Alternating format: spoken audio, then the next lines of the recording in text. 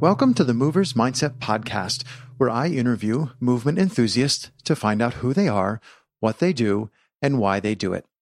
In this interview, Tyson Cecka unpacks his design process, how he began to build parkour obstacles, and where he finds inspiration. He discusses his current plans and goals and explains why he doesn't consider himself a great artist or creator. Tyson shares his experiences with depression, how it's affected his life, and how he's working through it. Hello, I'm Craig Constantine. Hello, I am Tyson. Tyson Cecka is well known in the parkour community for his innovative parkour design and construction work, in addition to being an athlete and coach. A co-founder of Parkour Visions, Tyson stepped down from leadership with the organization in 2017 after 10 years as its executive director. He also started Sturdy Made, an awesome online community of parkour builders involving videos, plans, reference projects, and experiments. Welcome, Tyson. Thanks, Craig. Tyson, as I mentioned, you're best known for, I would say, your creative construction objects and build outs like within spaces. And I'm just wondering, can you take me back and talk me through where do you think that started? Like, did it happen at the same time that you started parkour, or did you were you always building decks? Like, I mean, how did this? That's not an obvious thing to really be passionate about. There aren't many people who do it and are good at it. Mm-hmm. I'm just wondering, where does that passion come from originally? I think it was accidental. I started parkour much before I started teaching or building anything. Mm-hmm. I just went out and found one person in my state that was training and went and trained with him. And then that was down in Portland, and I helped kind of get that community going. And then I ended up going to the University of Washington for college and got involved with the Seattle community there and helped that get on its feet. But we didn't start teaching in a way that required obstacles until we started the nonprofit, pretty much. So it was out of necessity for we need classes that can handle a large number of people coming through them, because we want to spread parkour as far as we can. And we want to run these free monthly classes for people. Mm-hmm. So we're going to need some equipment to be able to support that. And so it came totally out of necessity. I had no particular background in building or anything of that sort. So you did a session recently at Art of Retreat, which I caught just a glimpse of. Having seen, I was going to say the thoroughness, but the attention to detail and the intentionality of how you build, there's more to it than that. It's not you can't tell me you just got lucky when you put together your first vault box and, ta-da! I'm wondering, how did that evolve? And I've built a couple of vault boxes. They're like Franken boxes. They haven't been collapsed yet, but they're really ugly looking. And I'm just wondering, how did you get from, I don't know how you put the first one together with nails or whatever, but how did you get from that? What about the construction drew you in to want to refine it and then get into plywood and shear forces and fasteners? And there's a lot to it. Yeah. Well, it definitely didn't just happen. Our first vault box was horrible. We Mark thankfully gave us some dimensions for a vault box that he made, but he only dimensioned the plywood. So we just cut the plywood to size, and then we're how do we attach these plywood pieces to each other? So we just kind of stuck in some pieces of wood in between them. Uh-huh. And that was our first vault box. Oh. So the next day you had to build a new one, right? It lasted a little bit. I really like experimenting to find optimal solutions. I mean, that's a big part of my parkour practice too, right? It's I find a challenge that piques my interest, and I try to find the best way for me to, maneuver myself from one point to another within that, having that challenge in mind. And I can get really in depth into that, where everybody else within the training group or whatever goes off and do something else. And I'm no, I still have to do this thing, and I can't touch this thing because I really want to try this one movement, and I don't have it yet. So I'm going to keep going at it. And that's just, I think, a part of my personality. So when our equipment was not usable in a lot of different situations, it was only good for one thing in one direction or whatever, it prompted me to think about, okay, how could this be refined or changed so that we can get more use out of it, so that we can up its potential. And I think it was kind of my approach to everything within the business that I was building. It doesn't feel like a unique skill set for me. It's just a lot of trial and error. I just felt comfortable with doing the trials and having them like fail miserably and learning something from it and trying again. Yeah, every failure should be a lesson. If you're doing your trials correctly, every failure would be a lesson that you could then apply going forward. How long was it from, the first vault box to the first time you tried to build in, like create an indoor built space? So so we didn't have that opportunity pretty much, which was maybe unique within our position. We were like the third gym that had opened in North America or something like that at the time when we started. And we had an existing program before that teaching parkour outdoors. And we had little pieces of equipment, like maybe a balance beam, a couple vault boxes, and a set of parallel bars, I think, is what we opened into the space with. And a whole slew of precision trainers, most likely. Right. But we had saved up as much money as we could. But in our first space, which was only 2,000 square feet, we didn't even have enough money to floor the entire gym. Like we floored half the gym, and we used that half as we built up stuff and moved into other things. So we were just utilizing what was already kind of in the space, throwing some plywood on it and calling it a rock climbing wall or something, and just and bit by bit adding to that, modifying that. We were building in the space for a while, and then we rented out kind of a garage nearby in order to build some more stuff so that we didn't just destroy the gym every single time we built a new obstacle. Just a little bit of sawdust, a little bit of broken stuff. Right? Oh yeah, no, it was sawdust is a pain to get out of the rubber flooring, right. And that process, I think, taught me a lot about both sort of gym design and obstacle design, and just how much people loved having new opportunities to play, like new avenues unlocked for new things of showing up in the gym. Right. Yeah. Sorry. Go ahead. And so like the people that were coming to this, it was a glorified garage, our first gym. It had fairly high ceilings, but it was 2,000 square feet broken up between two rooms. It was pretty tiny. The people that were coming were just, they kind of fell in love with the place. It was a niche, interesting, weird place. And we just kept adding niche, interesting, and weird things. The favorite obstacle in that gym was what we called the awkward bar, which was a railing that I found at a reuse store that I believe was used for going upstairs. It was like a triangle shape. And I took that and I mounted that on the wall so that at the top of the railing, there was a flat section, and then it was a triangle coming back down. Mm-hmm. It was the awkward bar because your first intention was to usually like swing through it, but that didn't particularly work. Like you would hit yourself on the way, like you had to orient your body in a very interesting way to make it through this thing. And so it became the awkward bar, and it was loved, and we kind of kept it throughout PKV's history. And that seeing my students react to that in that way of like, they found laches through that. They found tacks through that. They found precisions to the top of it, which was like the craziest challenge when we first found out that we could do that.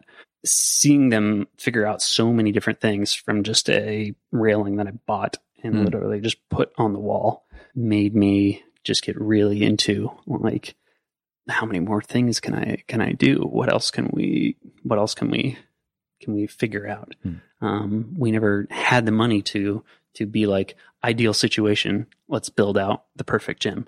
Right. So if never with CAD, always with standing there I could I kind of feel like at that point in time, if we had a miracle money source and we had done that, I don't think we'd have the same gym that we ended up with. And I don't feel like it would have the same culture, the same value that I feel that it exhibited.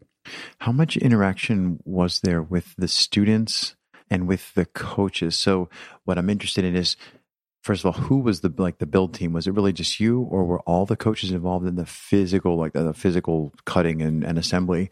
And I'm interested in the people who weren't part of the construction. How were you interacting with them? Because it seems interesting, like it's like every morning is Christmas. You'd come to the gym and you're like, oh, there's a bar. Oh, there's a box. Oh, there's a thing. And I'm wondering how you took their feedback and fed that into your internal design and creative process. Yeah. Yeah, I would rarely find inspiration from a student. It usually always came from our coaches and their desires on what they would be able to teach. I would sometimes watch classes and see, like, if there just felt like there was something missing, or if there was a certain problem with, like, how long something was taken to being set up, or like if it seemed like the coach was reaching for something that we just didn't have like the capability of doing. And I think that's where a lot of the inspiration for that stuff came from within the first gym, because we had limited like building space. We didn't particularly have a shop that was easy to get to within the first one. I did most of the building. When I brought Eric on, he kind of became the builder, as I needed to do a lot more administrative tasks.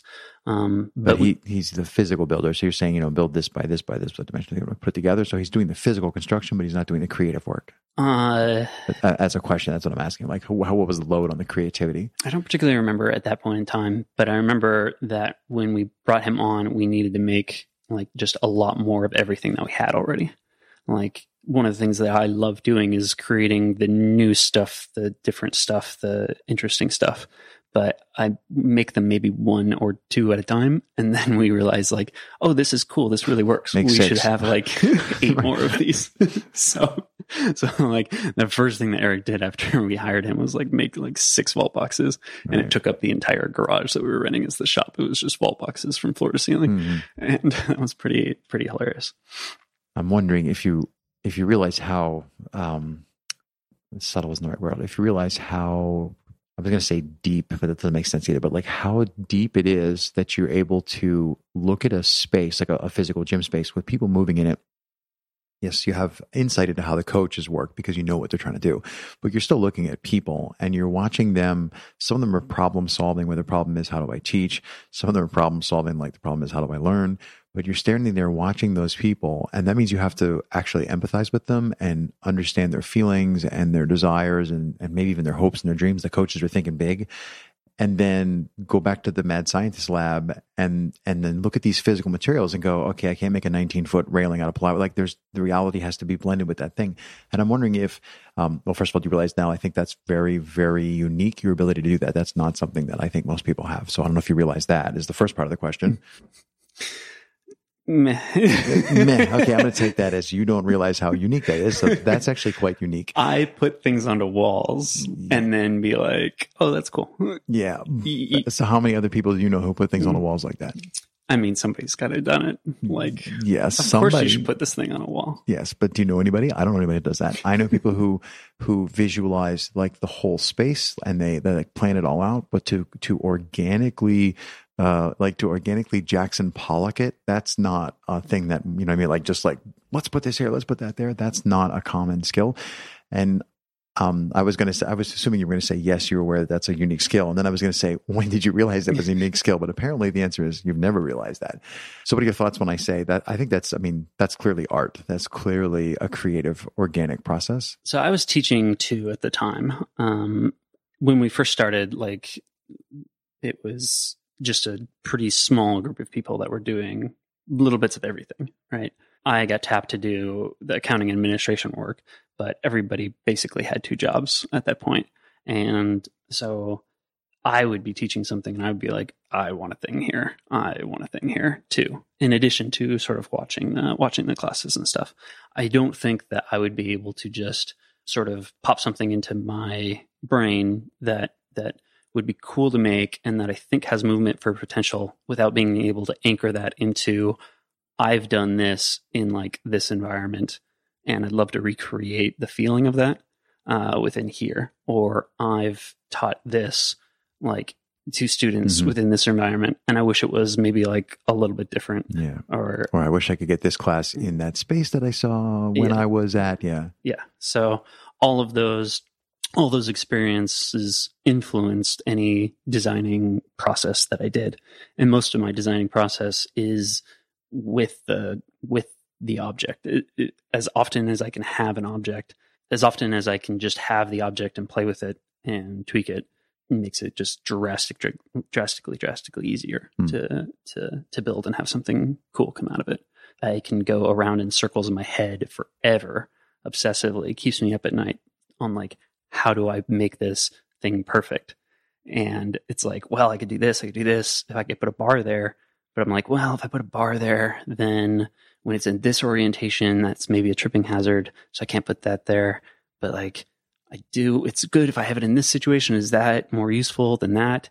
And those sort of thoughts will keep me up at night. But when I actually have the thing, and when I have it built, the answer is like obvious. It's like, yeah, it's totally worth it. Like, I just did this thing and that was super, super cool. Any downsides to this is whatever. No, doesn't matter. But you realize that the average person can't do that in their head, right? Like the average person cannot. And I'm gonna go out on a limb and say I actually can do that. I can build things in 3 dimensions in my head, flip them around, and go, that's not going to work. That and like visualize how the stress and the shears work. That's why I'm digging into this, because I think you have a skill set here that is way beyond like I can build things. Because we were talking before, and one of the things I want to ask you is to talk about if you're willing, talk about one of your ideas about going and doing. I love the term artist in residency type of construction work. And if you want to unpack that, I would love for you to tell me more about that idea, about how that would work. You want to jump like right into what? I guess I'm missing what you're. So you were talking about having, okay, I'll come in and I'll build something that you want, and then in exchange, you let me build something that I want. I love the term artist in residence, and it's I get freedom in exchange for you getting a thing that you believe you want first or second, and that is, I mean, I'm just going, this is not, you're not building boxes. You are creating, you are an artist building and working in space. But I'm just wondering what your thoughts are on that. Yeah, I just keep wanting to play it down even more though. Like the what you were talking about in terms of like being able to visualize something and being able to flip it and write and flip it and whatever. And like, for me, that's all parkour as well. That's all. If I can visualize my body moving through space and visualize the movements that I'm going to be doing before doing it, which is a very powerful tool within parkour, then why shouldn't I be doing that when I'm designing something in the same way, right? I agree that you work that way, and I think I work that way, but I don't know many people who think that way. That's and it may be, that may be part of what called you to parkour. Like you may have always had this, I was going to say tenacity, like this idea of like, oh, that thing is like do you find, this happens to me. I see objects like, industrial things in reality. And I go, why is it, that's dumb. Like the center of gravity is too high. Like, why don't you turn around? Do you find yourself like inventing problems? Like just, when you look at the world, inventing problems and then solving them. Yeah. So this is why we named the organization Parkour Visions, because for me, one of the most powerful things for getting into parkour was how it changed my view of the entire world. I could entertain myself by just walking around in the city and imagining all the different things that I could do in those areas. And that also led me to grabbing every railing that I saw to test how strong it was, and just running my hands over the texture of different things so that I could get a feel for, oh, this tends to be slippery when it's dusty. This one seems to be a lot better. And doing those sort of things every single day, no matter where it was that I went, I definitely had those thoughts of like, well, crap, they should have just done this. And then this railing would have been way, way more strong. And I would have been able to jump on it, even if I was just jumping on it in my head. Right. And I didn't like have time to do it then.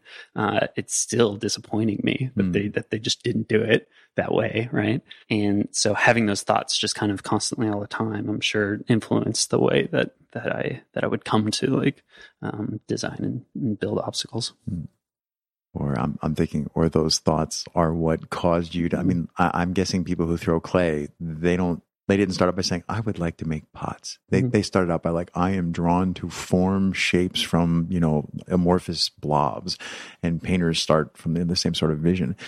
So I'm starting to feel more like you're an artist than a constructor of things. But your medium happens to be plywood, lumber, and screws. And maybe we should talk about the destruction of said objects. I think that was a really cool way to present that material if we want to go there too. But I do like to say things that the people who are listening have no clue what I'm talking about, and then just like not come back to them like, bummer, you should have been there. But if you want to talk about, it might be fun to talk about, since I hinted at what you presented at Art of Retreat, to talk about why you thought, I'm going to put words in your mouth, why you thought destroying objects, like, temporary, not destroying the physical building, but destroying purpose-built parkour little mini example objects. Why you thought that would be a great way to teach people, because I think it's pretty clear that you wouldn't need to do that. Like, you could just picture it and go, it's not going to work. It's there. That works in my head. Okay, build it. You don't need to destroy them anymore. Yeah, there was kind of two things that I was trying to accomplish with the destructive experiment phase of that workshop. One of them was that I have advice that I give people that came from somewhere. Maybe I made it up. Maybe someone else told me that that's how it should be done. Like, I had mentors when I first started on how to properly build these things, and I would pass on that advice, and people would accept it like gospel. And I would always be a little bit worried by that, because it's like, well, I don't really know what I'm doing. I've experimented. These seem to be pretty good ideas, but I don't necessarily know that you should just take it as this is the one way that you should go. Maybe you should experiment with this more. And so that was let's test some of these things. Mm-hmm. And so we had 1/2-inch plywood versus 3/4-inch plywood, which is one of the things. 1/2-inch plywood's a lot cheaper, and it seems like it might be strong enough. Yeah, but 3/4-inch plywood is way stronger. And that's kind of what we found is that, yeah, it's really going to break much, much easier in certain situations where we had a much harder time breaking the 3/4-inch. But then we also found that different plywoods break in different ways, which was interesting, to be able to get a differentiation between that. And it's we weren't necessarily getting all the physics, perfect experimental results out of it. But what I wanted to show people was how you get just sort of a general feel for these things, right? So it's I make screw recommendations, not necessarily because I know huge amounts about screws. I'm fairly interested by screws, and I do know a fair amount, but maybe more than you want to admit. For the analogy, I make the recommendations because I bought a bunch of them, and I just broke them in different ways, and to see kind of what physical characteristics they had. Because I knew some of those would be more useful for others for the sort of obstacles that we were making. At the very beginning, I didn't say it because it gets recorded later, but at the very beginning of the podcast episodes, I say that I interview movement enthusiasts to find out who they are, what they do, and why they do it. So you want to guess what I'm going to ask you now? I know who you are. I know what you do. I want to know, why do you build parkour obstacles? When I first got into parkour, it intrigued me because it was much, much more open and free than a lot of the sports that I had done. I had done many, many different sports. I'd stick around with them for a year, and then I would feel somewhat constricted by them, or just that it wasn't kind of the right fit. Mm-hmm. I was really enthusiastic about parkour with the freedom that it allowed, and the seemingly kind of unlimited potential there was. Nobody knew what the max limits were for any of the movements. Right. They were constantly being changed and broken, and new and interesting ways of moving were being kind of invented or discovered all the time. When it came to the point of building obstacles to support classes that we were running, I started to see the same pathway open up in terms of, if I can put a slanted wall anywhere that I want within this space, all of a sudden I can do so many more movement types, right? I can do all these different wall tricks that were way harder without it. I can reach higher with my tacks. I can do weird up the wall roll thingies that I haven't really seen much anywhere else, right? And that sort of expanding of the potential bubble just really interests me. And one of my main drives with sort of parkour as a business has been always to share it with as many people as I can, because it affected my life very deeply and very positively. And I wanted to try to spread that to as many people as I could. And so, we accomplished that by starting the nonprofit and running all these classes and getting, I think we were pretty close to 30,000 people through the gym over the period of running it, taking direct classes in it, and I think just sort of another way to get people into the discipline or deepen their relationship with the discipline is to give them interesting, accessible, unique spaces to practice parkour. And I think that's something that is either lacking out there right now, or could potentially be lacking if we don't do enough to protect the places that we love. Places get, shut down, and like I see the stuff that got demolished in Lease, for example, and I'm like, oh, that this beloved spot, those movements are kind of forever lost to a certain degree, unless somebody remakes that, with the same sort of. Even if they remake it, though, it's like it's not the same. It's never going to particularly be the same, because it's going to be different people, different culture within that area. Right. So it's like we fall in love with these spaces that aren't ours, that we don't necessarily have control over, or rarely will have control over, or we find that we don't even have much say in them a lot of times. And so I think that's why it's important to be able to have safe spaces that we know will persist. That we have control over, right? Yeah. Safe in the sense that we control them, we don't care about physical safety that much. I mean, that's a pretty easy thing to accomplish. Yeah. When I was training on like the University of Washington campus, like they cut down like a few branches, and I was amazed at how much it like affected me emotionally. I was like, I was using that. It wasn't only that I was using it. It was like, that was the first time I did this massive mental breakthrough. Was because that branch was there, I had this massive mental breakthrough. I was able to do this jump that I would never have considered being able to do before. And it's like, now that opportunity is gone, or that opportunity for me to show that to someone else and have them experience kind of what I went through is gone. And I think that's like, I was very surprised by how much that affected me. So like, I knew that part of the push was, okay, like, to protect the future of the discipline, let's make good coaches who can pass on parkour and preserve what parkour is about, right? Like that's one avenue. To preserve the environments for parkour, to make sure that there are still environments that we can go to and do parkour. Mm-hmm. We need to encourage parkour parks and parkour gyms to open and run and persist. And that's another avenue. And I think both of them are really important. So there's a dichotomy, like a opposite polar pole between, and I don't mean like people say this, but just in general, conceptually, parkour in the found space versus parkour in the built space. And one of the criticisms of parkour in built spaces is that it, I guess, stifles creativity, or they would say the things that you can do in the found space are missing. The creativity required in those found spaces is missing. And you and I had a discussion, not on these mics, where we were talking about finding it in built spaces that can be manipulated because they were manipulated by somebody else. And I'm wondering, when you see people who use your structures, so not when you have the opportunity to, discover that somebody's moving, but when you see them use them in ways that you hadn't expected, I'm just wondering what you think when you see that, what emotions that brings up.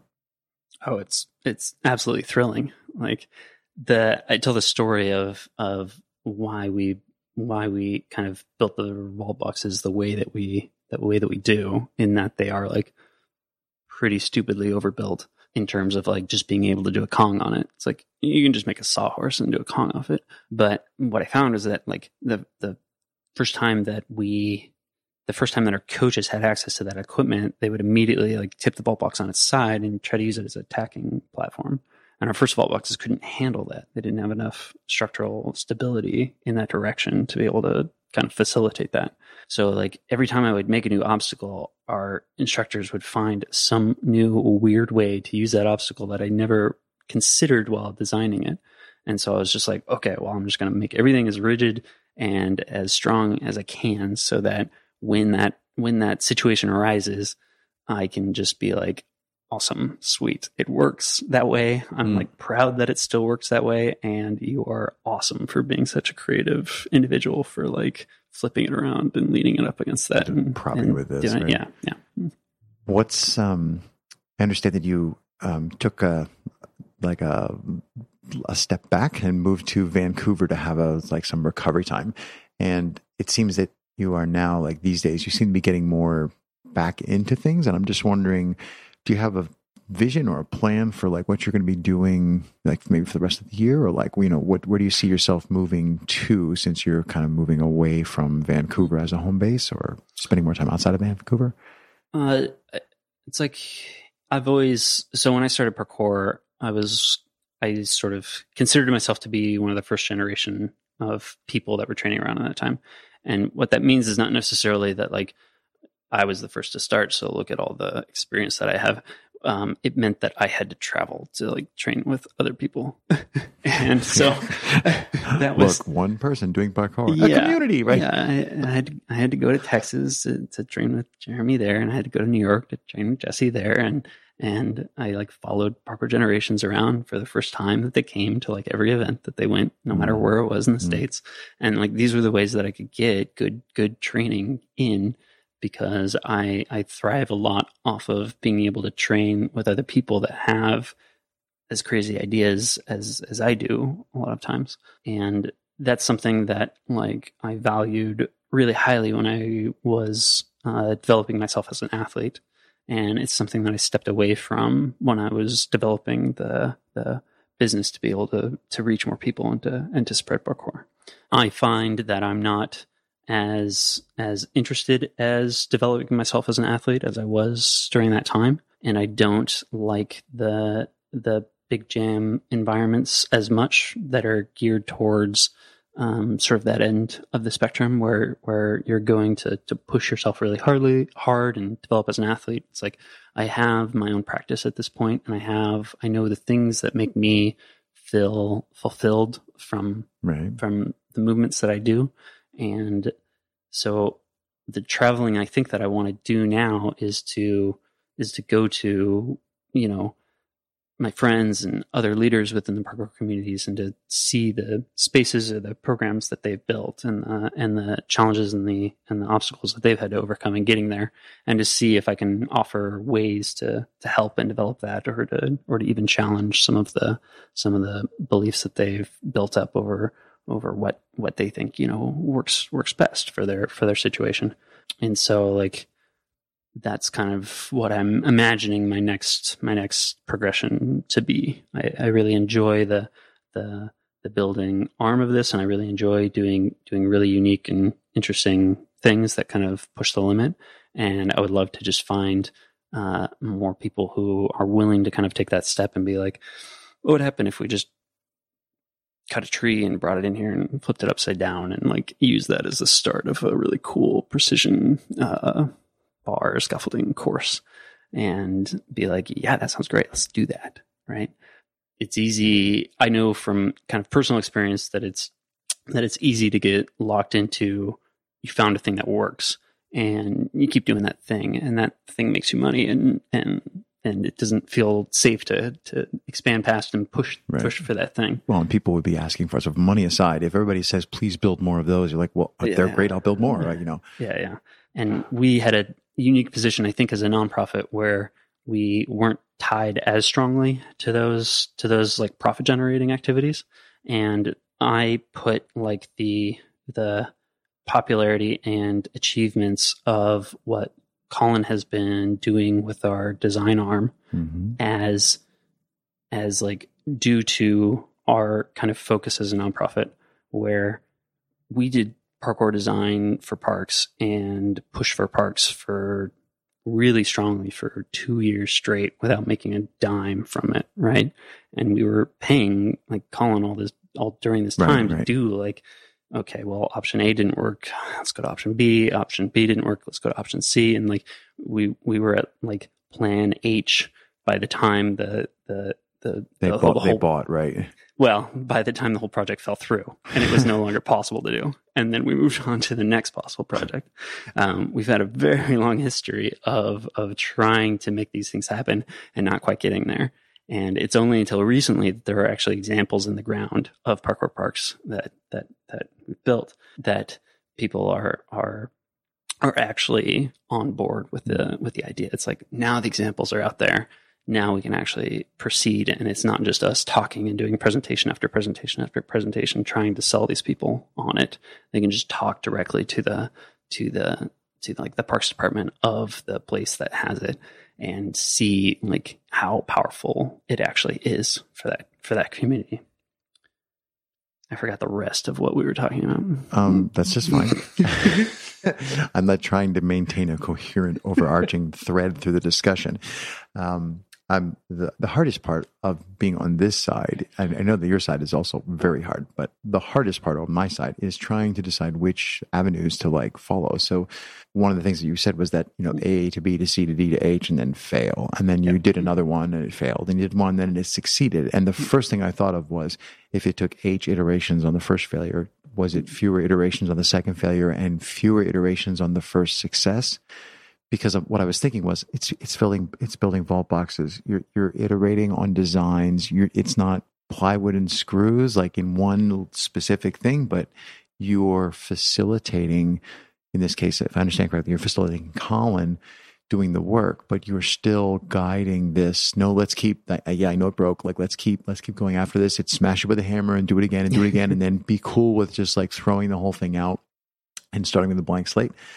So to me, it sounds like pretty much the same process in terms of what is driving you to do that. Yeah. Luckily we weren't having to throw away stuff that we built on each one of these plants that failed. It was all generally like, here's a new concept. Let's make a design and a pitch for this, and we'll see if this works. And then, we got shut down by this person that's in another department that says, we can't quite use this space. Okay, let's go over to this area of the park and try to make this happen here. It's like, oh no, like that area of park's actually in a different county and can't do the thing. Oh, yeah. So it's like, that's the sort of process that we were banging our head up against. And it eventually took less iterations to get through, simply because we gained the experience through each of the failures.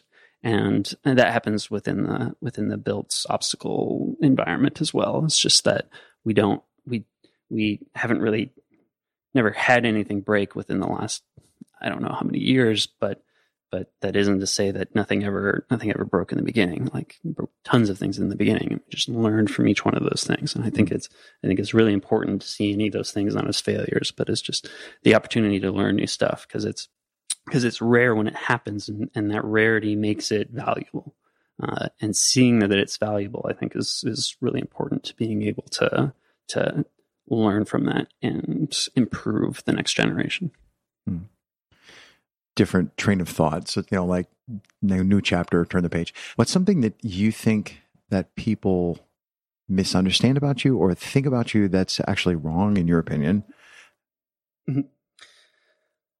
One of the things I feel like I'm correcting people on a lot is that, one of the things that I've corrected you a lot on which is fine. Excellent. I love when people turn it back on me. Is the oh, you're such a great artist. You're such a great whatever. Insert this here because of this that you made, or because of that, or because of this. And I think it's people can't necessarily see all the influences upon my work and just straight up the things that I took credit for that other people did. Necessarily, right? I'm a good podcaster, and I have no clue what I'm doing either. I'm doing exactly the same thing. I make a lot of mistakes. Well, actually, perfect example. Before we pressed record, we had all these mistakes and things and weird wire things going on. So, I don't think making mistakes, like make a mistake, learn, make a mistake, learn. I don't think that iterative process devalues the mastery that you end up with in the least. It is that process which leads you to be a master. So. Yeah, I just think that a lot of times it's difficult to see how much of a group effort it has been up to that point.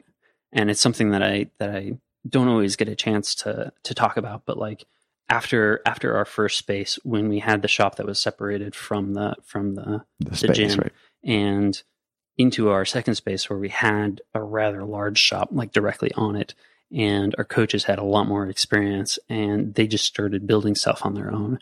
And so many of the ideas for equipment that was in the gym came from the coaches. I would say the majority of the ideas and some of the unique use cases and unique setups came from the coaches. Never sure, particularly how came many of those from coaches my are angle. Still building obstacles? Right. It's like, it's Okay, so who's the artist here? You.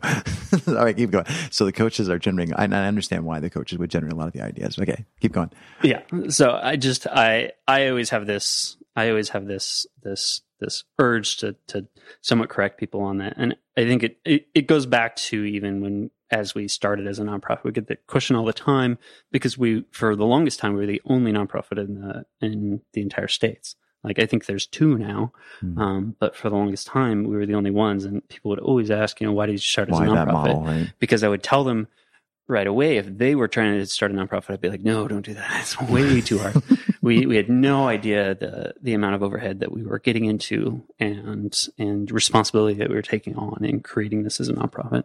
But it came out of a desire kind of for me of this is our way to give back the things that we know, the things that we've learned about parkour did not come from, they came out of our efforts, but they were only possible because of the people that we were training with in the community that we grew out of, right? And this is our way to show that we are dedicated to giving back to that community.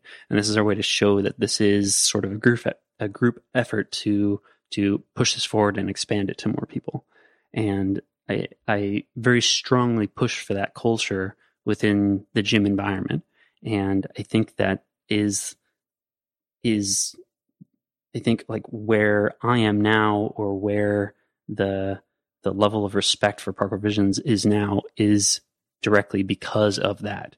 I don't think it was me. Like, I push for things, but I was not the person that came up with all of these ideas, or that did all of these accomplishments. And the original question was, what do people get most wrong about me? And that's the very long answer to that question. They overestimate your role or your influence. Exactly. Like I think part of being a successful business person, part of being a successful role model, leader, whatever, is that you inspire others, or even if you don't necessarily inspire others, you surround yourself with very capable, interesting, creative people, and you may position yourself as the figurehead of that because it's more powerful that way. It has a greater reach. It's easier to do the marketing. It's easier to do the interface with the government or other departments within the city or whatever. But I never want to forget the people that get you there, the people that are there and a part of that community. So what's something that you're currently struggling with? My biggest struggle right now is something that has been kind of plaguing me for the last 5 or 6 years, which is like mild to severe depression, somewhere along there, somewhere within the spectrum. It was something that I kind of lived with and pushed through and just forced my way through stuff when I was running PKV, but I didn't notice the toll that it was taking on my body and my mental state. And by the time I realized what that was and how it showed up, it was kind of too late to be able to take a step back and take care of myself in the way that I had needed to. I feel like I did a lot of sacrificing for others and not enough taking care of myself, to the point where I burned out, and I had wanted to like step down from the leading role of Parkour Visions for a long time, before it eventually happened. And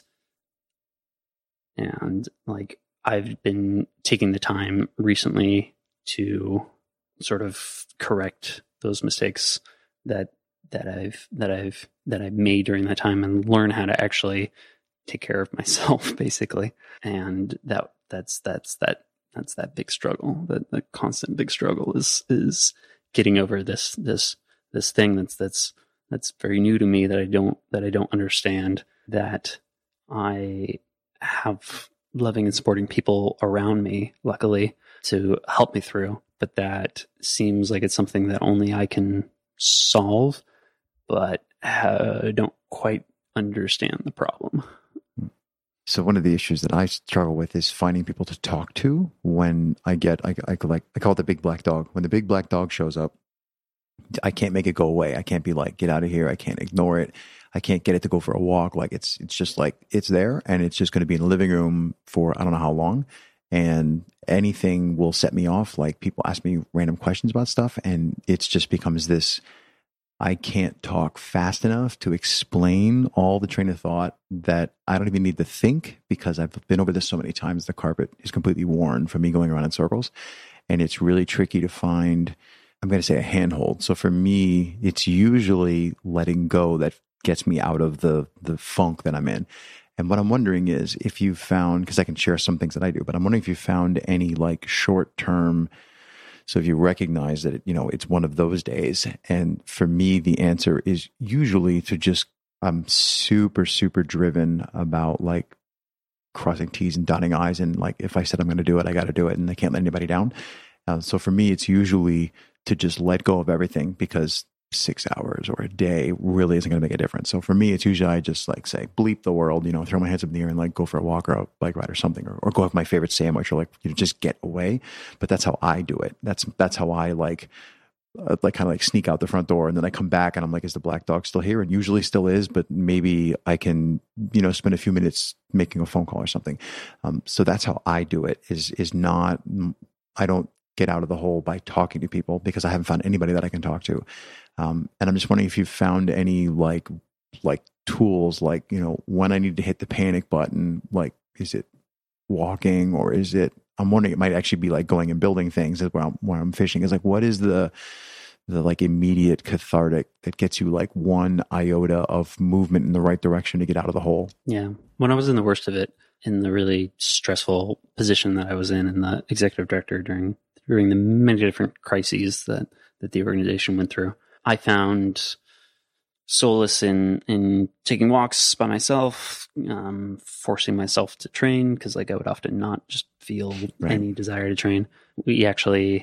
I found this space somewhat near to the gym that was just like this abandoned building, like half demolished, but sort of just left there and nobody was doing anything with it.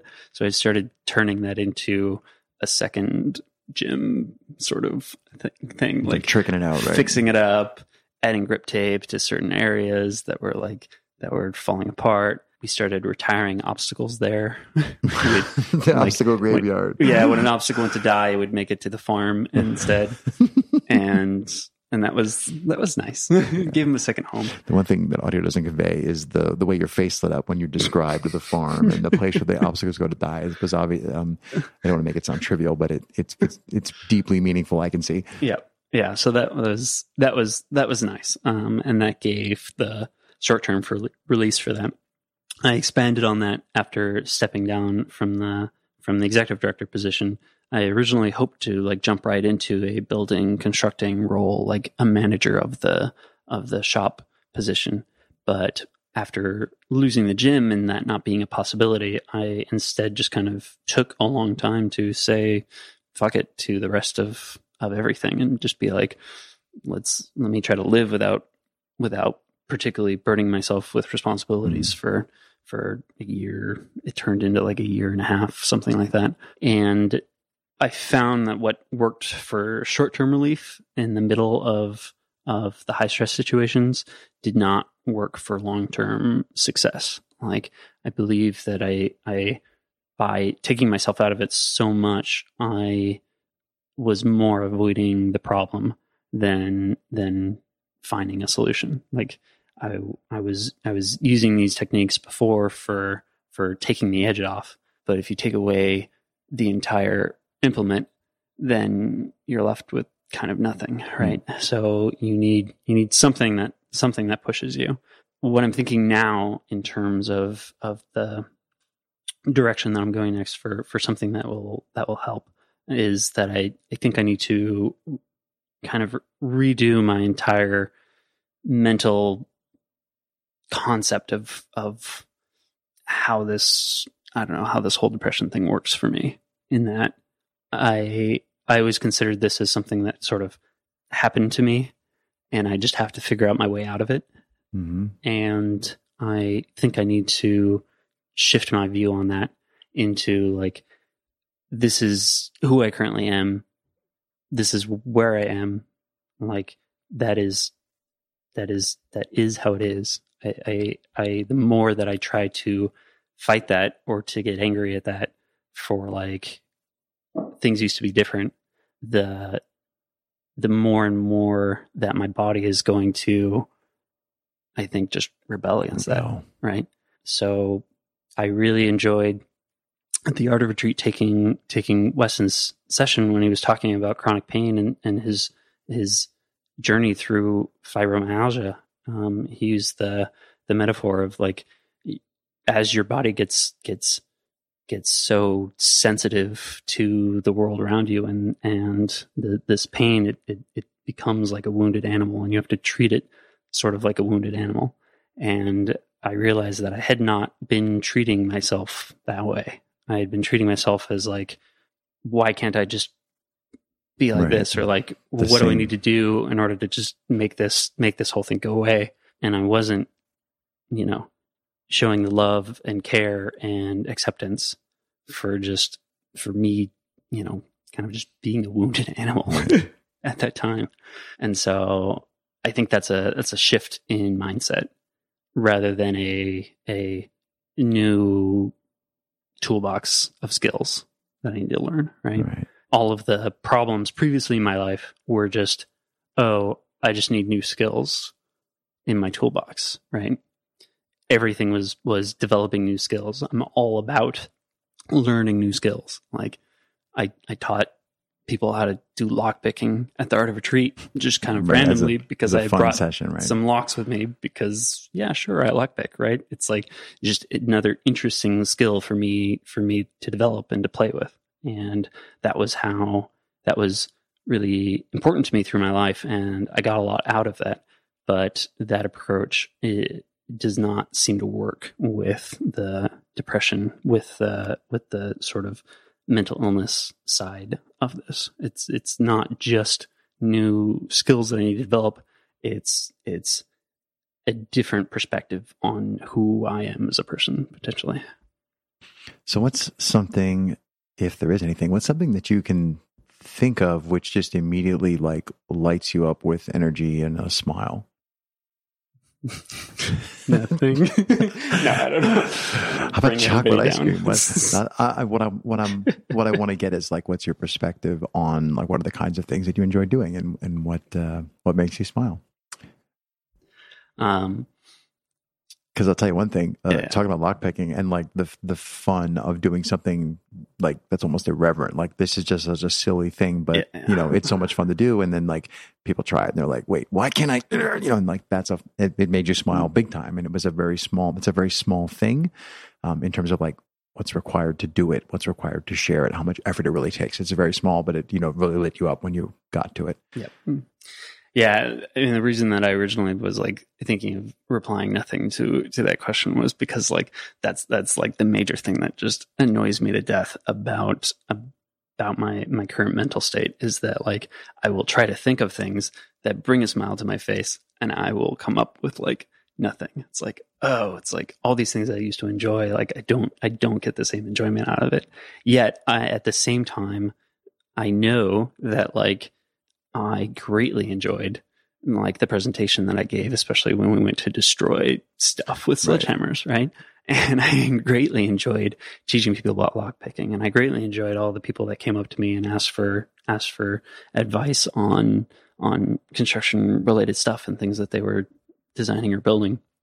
And so like I think it comes down to I enjoy helping people. I enjoy spreading the things that I'm passionate about. It just currently like I get so easily stuck in these ruts of it not feeling like I'm going to enjoy it. I was so stressed before my presentation at the Art of Retreat. It was just destroying me, and I knew perfectly well that like I would have a fun presentation, and I knew perfectly well that people were going to learn stuff from it. But what I don't think that I understood was that I was going to have that much fun doing it because I don't know, it all just felt like a drag. It all just felt like, oh, like this is just more ways to not meet like either my expectations or other people's expectations, right? There isn't particularly an answer to it. I wasn't, that was not me critiquing you. That I made I don't know whether we keep this or not, but I made a gesture with my hand of like, c'est la vie, or, that's the way it is. And I didn't mean like you ignored me. I meant like, I agree with you completely. That's how it works. It was just a commiserating gesture. No, I was thinking like a lot of times when I haven't shared this with all that many people, because I find that usually people have a similar response to it that I do, in that once they understand what the problem is, they start thinking about what the solution could be. And then they propose, solution after solution, and it doesn't particularly help. I already tried that. And, yeah. And it's like, it's really hard to like tell that to somebody, or tell them like, okay, can you stop trying to fix it? It's like, right. It doesn't help me in that stage. It's like, or that's like not the support that I'm looking for right now. And I think that's just something that like, it's really inherent within me. Like, I am a problem solver. Like, give me a problem that's well defined and I will totally find you a solution. Right. Like, I just go get it. Just problem, solution. And I think like it's easy to get stuck in a position where it's like caring more about the problem than the person, I guess, right. is the split there. So you had sort of expressed uncertainty as to the value of talking about it. And I think that there's tremendous value in talking about it. I think that too many people think of depression as I was going to say like malady, like there's something wrong with you if you are depressed. And I'm absolutely convinced that you can, I call it optimization, like I optimize the shit out of everything that I do all the time, like what paper, what pen, like, so everything. I carry 2 flashlights, like all this stuff. I'm convinced that one cannot optimize oneself out of depression. I've tried it and I'm really good at optimizing stuff. Yeah. And all I do is wind up, like, to me, it feels like I have a mental cue of like, I was doing this and then I have to put my finger on it and then I start going on this and I just begin optimizing and I'm like, all I've done is make 7,000 things go around in my head, none of which had to do with, I was trying to make a cup of coffee or I was trying to get dressed. And I think just saying those kinds of things out loud help me when I say them to certain people. And I think when other people hear, like the first time I heard somebody else say those kinds of things, I was like, oh, good. Like I really, really thought that my brain was broken. Now I'm convinced that my brain has actually just been trained to think a certain way, which has to do with how I worked with like analytic computers and what I did for 25 years of just like everything has to be black and white because that's what I was doing. And then I was like, oh, so I do this, and there's a remainder. And then I would have to put that somewhere. And it's like these long optimization processes and leftover details. And when I started to talk to people about that, then I find people like you who say the same sorts of things. I can optimize the hell out of everything, but I still have this. And then I think you're maybe ahead of me in identifying it as, I would say, but I still have this problem. And I think your attitude or your outlook is a little healthier, or a better way to look at it is like, and I still am this, rather than trying to fix it. So that's just my take on what you've been saying. I don't think it's useless, or I think it's very useful to talk about these things. Yeah. I mean, it's only through forcing myself to talk about it that I did come to some of these realizations potentially. And I don't know if they'll be of particular use because I'm still in the middle of it and I'm just coming away with these ideas. But yeah, I definitely sort of think the same way. Have you ever given any thought to my gut instinct is that these types of things that we're talking are fairly common, but I actually can think of a number of people in the parkour and the movement space that I have talked to about these kinds of things, or that who I suspect have these same sorts of things that they think about. And I'm just wondering if there's something about the creative type of mindset that the people who are really good at, when I say really good at parkour, I don't just mean they usually are athletically good, but I mean people who really have the play vision, parkour vision, the people who really have the culture of effort, that, Lutheran work ethic thing that, like, I'm wondering if those people aren't that's the give and take. Like if you've got that, then you're also susceptible to this vicious self-abuse cycle of trying to push yourself and optimize everything. And I don't know what your thoughts are on. That's not like a secret. I'm trying to dissect you, but I'm just wondering, like, as two people commiserating, like, I wonder if that doesn't generate more opportunity for that kind of thought process to arise. Yeah. The other way to put that is, there's just a lot of cool, fucked up people in the parkour world. Let's just switch chairs. You come over here and work. All I gotta do is work these two knobs, and then I'll be the guest. So that's easy. No, I mean, like I think there has been like a lot of research and stuff that's gone in that direction on like do these people who are really, really creative, like their brains, maybe they just operate differently. Like they come up with different solutions out of the blue, and that different operating style comes along with other things that happen, and I think that's totally fair. I'm nodding vigorously. Yeah. Nobody can see it. There's a concept which I will admit to having learned. It was either yesterday or the day before. They all run. Those 2 days run together. Where I believe it was Paula Flynn was talking about neurodiversity. Mm-hmm. So I'm a big fan of like, wait, what's that? Wikipedia, go dig and read. And one of the parts of it is the idea, and I'm like, oh yeah, the idea that minds have a variation of behaviors or parameters. And like, up until that point, I guess I had always thought like, well, this is how your brain should work. Like, this neuron's connected to that neuron, and then they work together and it makes a big picture, and like, you can get dressed. And now I'm thinking, oh, so yeah, why would I assume everybody's brains work the same way? There has to be a spread, and probably not, like I'm making a left to right gesture, but actually there would be how many different dimensions of how, I don't know, all the parameters to brains. And it kind of sounds silly, but sometimes people say something to you and you're just like, well, okay, that may really have been very helpful to me to be thinking that like, okay, my brain just does this. That's how it works. I mean, my brain does some really cool stuff that people look at me and go, well, how did you? I'm like, oh no, that's patently obvious. You can't see that. It's that's just clearly how it works. Yeah. And I see a lot of that. You're describing things in building that I can build a little bit, but you do things I can just see you're doing things that are way beyond, my ability to like flip things in my head in 3 dimensions. And I'm just wondering what your thoughts are, if you've come to if you see any of the similar threads in your thinking about like, because you were talking about, this is just the way that I am. This is how I am. I'm wondering what your thoughts are about, these different spectrums of brains. Yeah. I think it's definitely an interesting take on it. For me, I feel like I'm in a somewhat unique situation where like this is really new to me, the sort of like late onset of this. It's like it would feel like I could accept that explanation for how my brain works if I had kind of always been that way.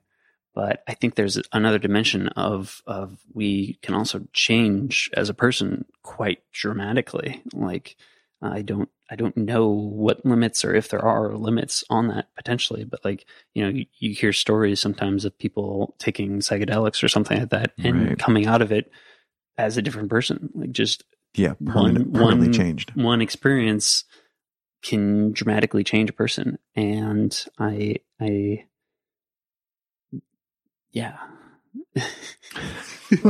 that stuff. Yeah. There's, I always tell people, not podcast guys, but when people ask me questions about podcasting, I say, you can't understand what it's like to have a conversation with another human being who is literally in your head. So we're wearing headphones. So every single thing that we say to each other, it's like Tyson is in my head when he speaks. So when somebody that you're looking at, and like humans, and I think all apes are really good at like eyes and, facial gestures and things, but that we're like 5 feet apart. But when he speaks, he's literally like whispering in my ear or shouting in my ear. So there's a connection that happens when you talk to someone, but then when you bring them that close, there's something about audio. What it is about it is because it's connected to the more primal parts of your brain, and your eyes are not connected to the same primal parts. They're on further out. So it's one thing to see someone. It's one thing to have a conversation. It's another to actually have them in your head. Yeah. So there's a little moment that went by there where like he laughed and I laughed, and there's like an exchange that happens that's like nobody else got that, like, because you can't experience that space. There's also a very strange moment at the end of every podcast interview where we take the headphones off, and I have like a little moment of like, oh, because the rest of the world is really boring compared to, I mean, like, I'm assuming you're enjoying yourself, but it's compared to having a conversation with someone like that.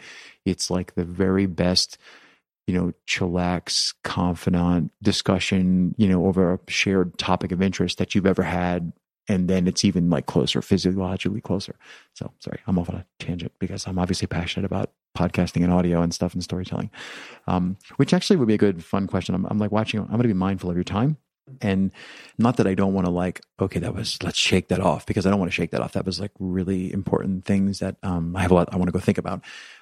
But let's go in like a completely different direction. And I'm wondering if there's, I say this all the time, I'm passionate about collecting stories. I love stories. And I'm wondering if there's a story that you'd like to share. It can be anything at all. Anything. You're not going to give me like a prompt? No, I love like just throwing that story, out there. No, anything at all? Anything at all. So, I mean, I can give you examples of stories, but, no, I mean, if you want to let that cook for a second, and we'll see what you come up with. No, I need a prompt. Give me a prompt. I want a story. I don't want a story that you've never told anyone. I want a story that highlights somebody that you admire. Highlights somebody that I admire. You asked for a prompt. You wanted an easy prompt. No, I just have to have something to optimize around. So that's where the prompt comes in.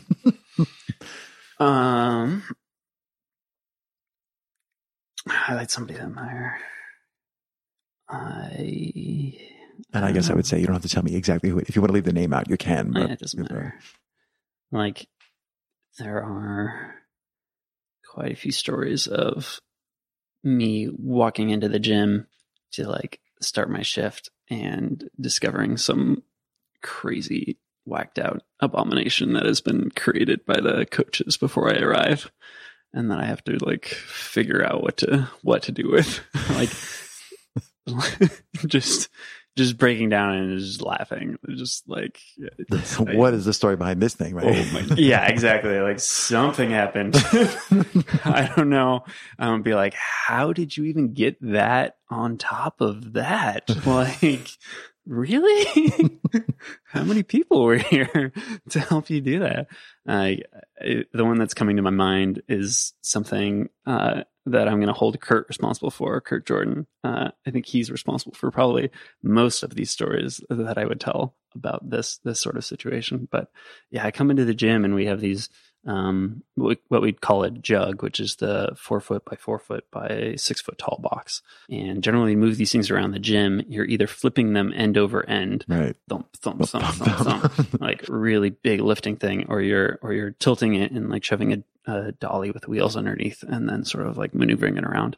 But they had a jug with a platform on it, and the platform went off to another wall. And then on top of that, they had another jug.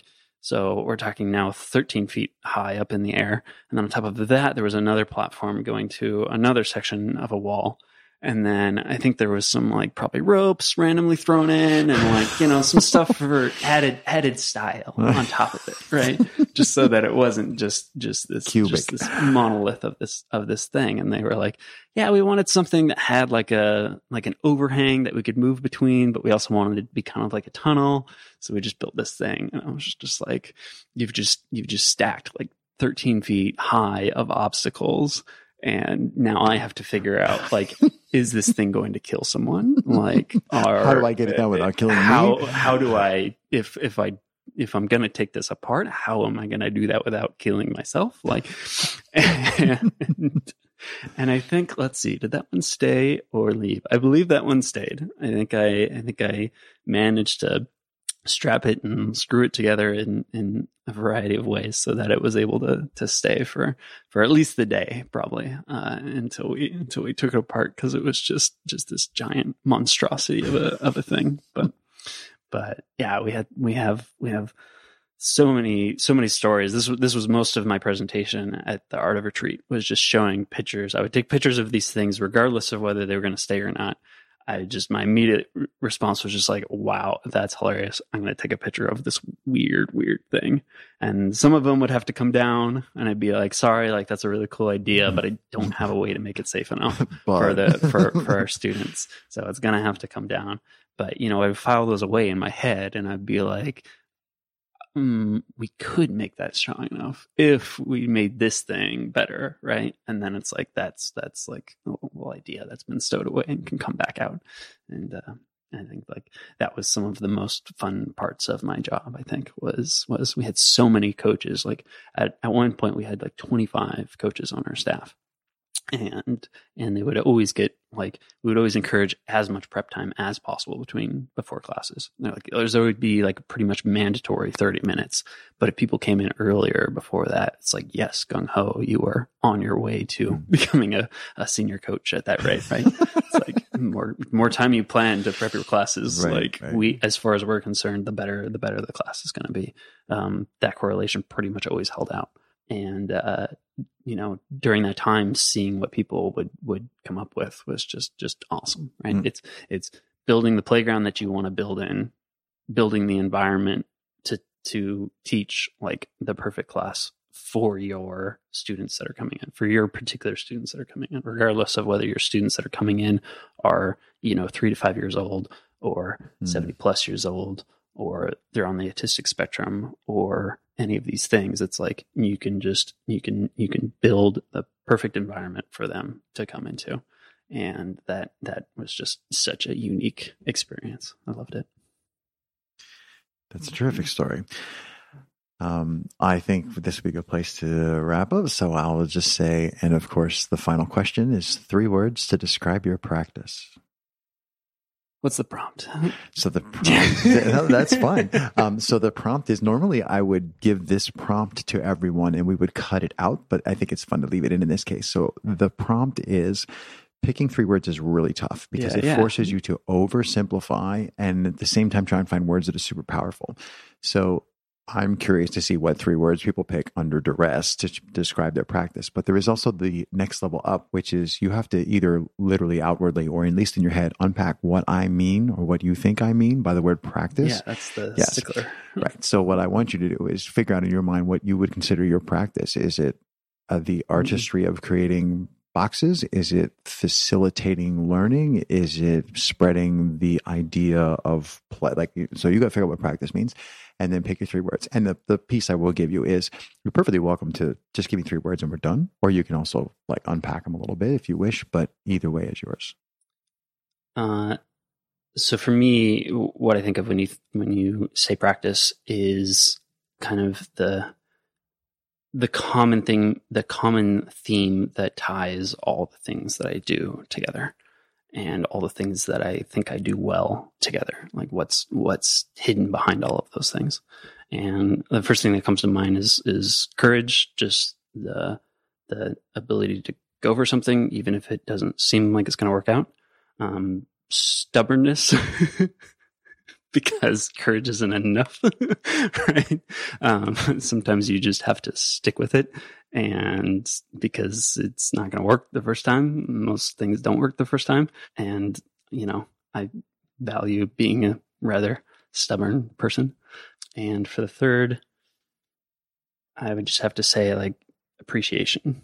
And this is more for me looking forward than it's been looking back, because I think some of the best things that I've done come out of a deep appreciation for the people that I'm working on those things with, and some of the worst things that I've done or that have influenced me have come from a lack of appreciation for myself or for the love of the people around me. Well, thank you very much, Tyson. It's been a pleasure to talk to you this evening. Yeah, thank you very much, Greg. It was a lot of fun. This was episode 74. For more information, go to moversmindset.com/74. You already know there's more to the Movers Mindset Project than just this podcast. A lot more. In fact, there's so much that we've put together a page that describes all the different things we're currently doing, from athlete questions to guest follow-ups, from transcripts to show notes, the community, our mailing list, and more. To learn more, go to moversmindset.com and click on Overview in the menu. And I'll leave you with a final thought from Atticus Finch. A man does the job no one else wants to do. A man lives with integrity every day. The most important form of courage is moral courage. Live with quiet dignity. Thanks for listening.